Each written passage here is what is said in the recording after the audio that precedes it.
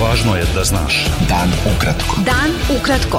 Važno je da znaš. Važno je da znaš. Podcast novinske agencije Beta. Ponedeljak 25. oktobar 2021. Sa vama je Ivan Vasović. U Srbiji od koronavirusa umrlo još 62 pacijenata, dok je zaraza registrovana kod još 5908 osoba. U bolnicama je 6721 pacijent, a 274 je na respiratorima. Od početka epidemije u Srbiji je na koronavirus bilo pozitivno 1,1 milion stanovnika, a umrla je 9571 osoba. Rezultati testova na koronavirus koji će se priznavati u okviru COVID propusnica moraju da budu iz neke od državnih laboratorija koje su ovlašćene za te vrste testiranja, saopštila vlada Srbije. Pozivamo sve građane, a posebno mlade, da ne nasedaju na pozive o testiranju ispred noćnih klubova i restorana, s obzirom na to da ti testovi nisu validni i neće biti priznati prilikom provere COVID sertifikata od strane ovlašćenih lica, navodi se u saopštenju. Epidemiolog Branislav Tijodorović izjavio je da primjena COVID propusnica na 3 sata neće imati efekta i da je potrebno uvesti oštrije mere. Ima krivaca i u državi i u pojedincima, svi smo odgovorni, rekao on za list Nova. Epidemiolog Predrag Kon izjavio je da je uvođenje COVID propusnica koje bi važile 24 sata apsolutni minimum za usporavanje trenutne stope zaražavanja u Srbiji.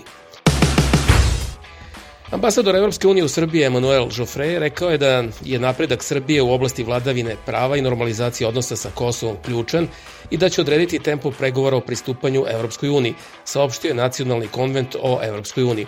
Srbija treba da nastavi i da ubrza i produbi reforme koje se tiču nezavisnosti pravosuđa, borbe protiv korupcije, slobode medija, procesuiranja ratnih zločina pred domaćim sudovima i borbe protiv organizovanog kriminala, rekao je Joffre na sastanku u Nacionalnom konventu, kome je uručio godišnji izveštaj Evropske komisije o napretku Srbije. Advokat i nekadašnji poverenik za informacije od javnog značaja Rodoljub Šabić ocenio je da je bukvalno skandalozna izjava premijerke Ane Brnabić da je bio pripreman atentat na predsjednika Srbije i da su mediji ti koji su stvorili atmosferu da bi atentat na predsjednika bio nešto normalno. Vođa protesta radnika površinskog kopa Kolubara u Lazarevcu koji posluje u sastavu Elektroprivrede Srbije Milan Đorđević rekao je da će novo okupljanje nezadovoljnih radnika kojima nije isporučen ranije uplaćeni ugalj biti organizovano na tom kopu jer ni resorno ministarstvo ni druge institucije nisu pokazale interesovanje za probleme u tom preduzeću. On je za Betu rekao da radnici traže od Ministarstva rudarstva i energetike predsjednika Srbije Aleksandra Vučića i premijerke Ane Brnabić da se utvrdi zbog čega su kupljene brojne kamere i prislušni uređaji ZEPS, kao i da se ispita celokupno poslovanje tog preduzeća, a posebno da li je racionalno da se za obnovu nameštaja potroši 33 miliona evra. Ujedinjena opozicija ima realne šanse da na predstojećim izborima ostvari uspeh u Beogradu, čak i da pobedi. Izjavio je programski direktor Demostata Zoran Panović. On je rekao i da istraživanja javnog mnjenja pokazuju da ovakva opozicija nema velike šanse van glavnog grada, jer na republičkom nivou Srpska napredna stranka ima ubedljivu podršku građana. Predsjednik stranke Slobode i pravde Dragan Đilas izjavio je da više ništa ne može da se promeni oko izbornih uslova i da će, ako se najveće opozicione stranke opredele za bojkot izbora, on biti drugačiji nego što je bio prošle godine. Svesni smo da ovde nema šanse da budu fer i pošteni izbori dok se ne promeni vlast. Kako ćemo doći do promene vlasti vidjet ćemo uskoro, rekao je on na konferenciji za medije. Predsjednica odborničke grupe Narodne stranke u Skupštini Beograda Marina Lipovac-Tanasković izjavila je da će gradska vlast ove godine iz budžeta prestonice izvući preko 42 milijarde dinara, odnosno oko 355 miliona evra, za koje niko ne zna zašto su tačno potrošeni. To je trećina budžeta, a sredstva su formalno namenjena ugovorima o delu i specijalizovanim ugovorima, preko kojih se novac izvlači u privatne džepove, dok je za plate svih 2500 zaposlenih u gradskoj upravi izdvojena trećina te sume, rekla je ona na konferenciji za novinare ispred Skupštine Srbije.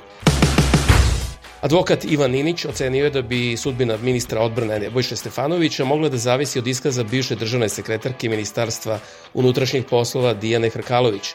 Kako je Ninić rekao za list Danas, Dijana Hrkalović je pretnja, ali i upotrebljivo oruđe u rukama predsjednika Srbije Aleksandra Vučića. Neformalna grupa organizacija civilnog društva, medija i novinara osudila je skrnavljenje pravoslavnog groblja u novopazarskom naselju Šestovo, zatraživši hitnu reakciju nadležnih na otkrivanju počinilaca. Grupa je ocenila da je nedopustivo da se u 21. veku suočavamo sa takvim nedelima koja nisu samo vandalski čin, već i akt mržnje.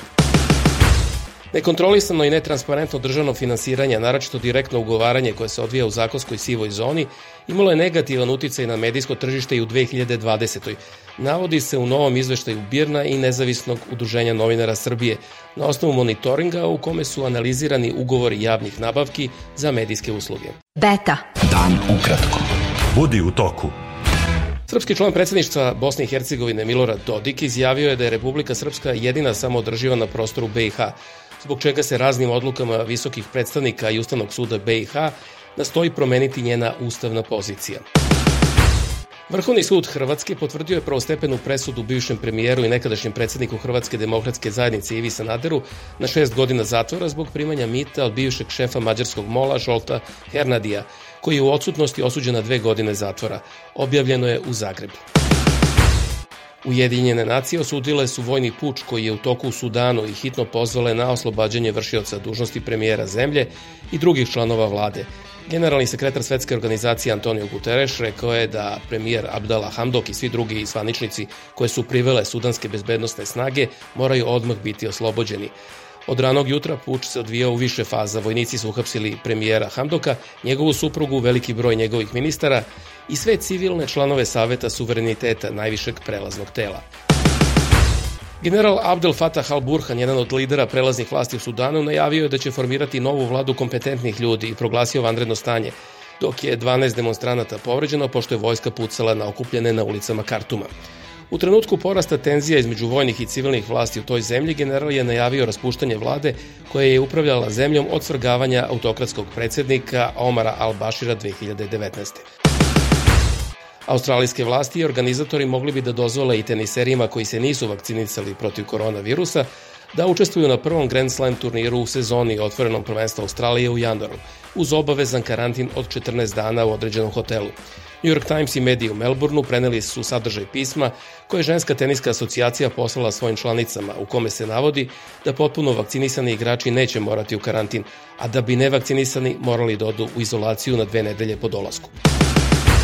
Bio je to pregled vesti za ponedeljak 25. oktobar. Sa vama je bio Ivan Vasović. Slušajte nas i sutra. Prijatno. Pratite nas na portalu beta.rs I društvenim mrežama. Važno je da znaš. Dan ukratko. Podcast novinske agencije Beta.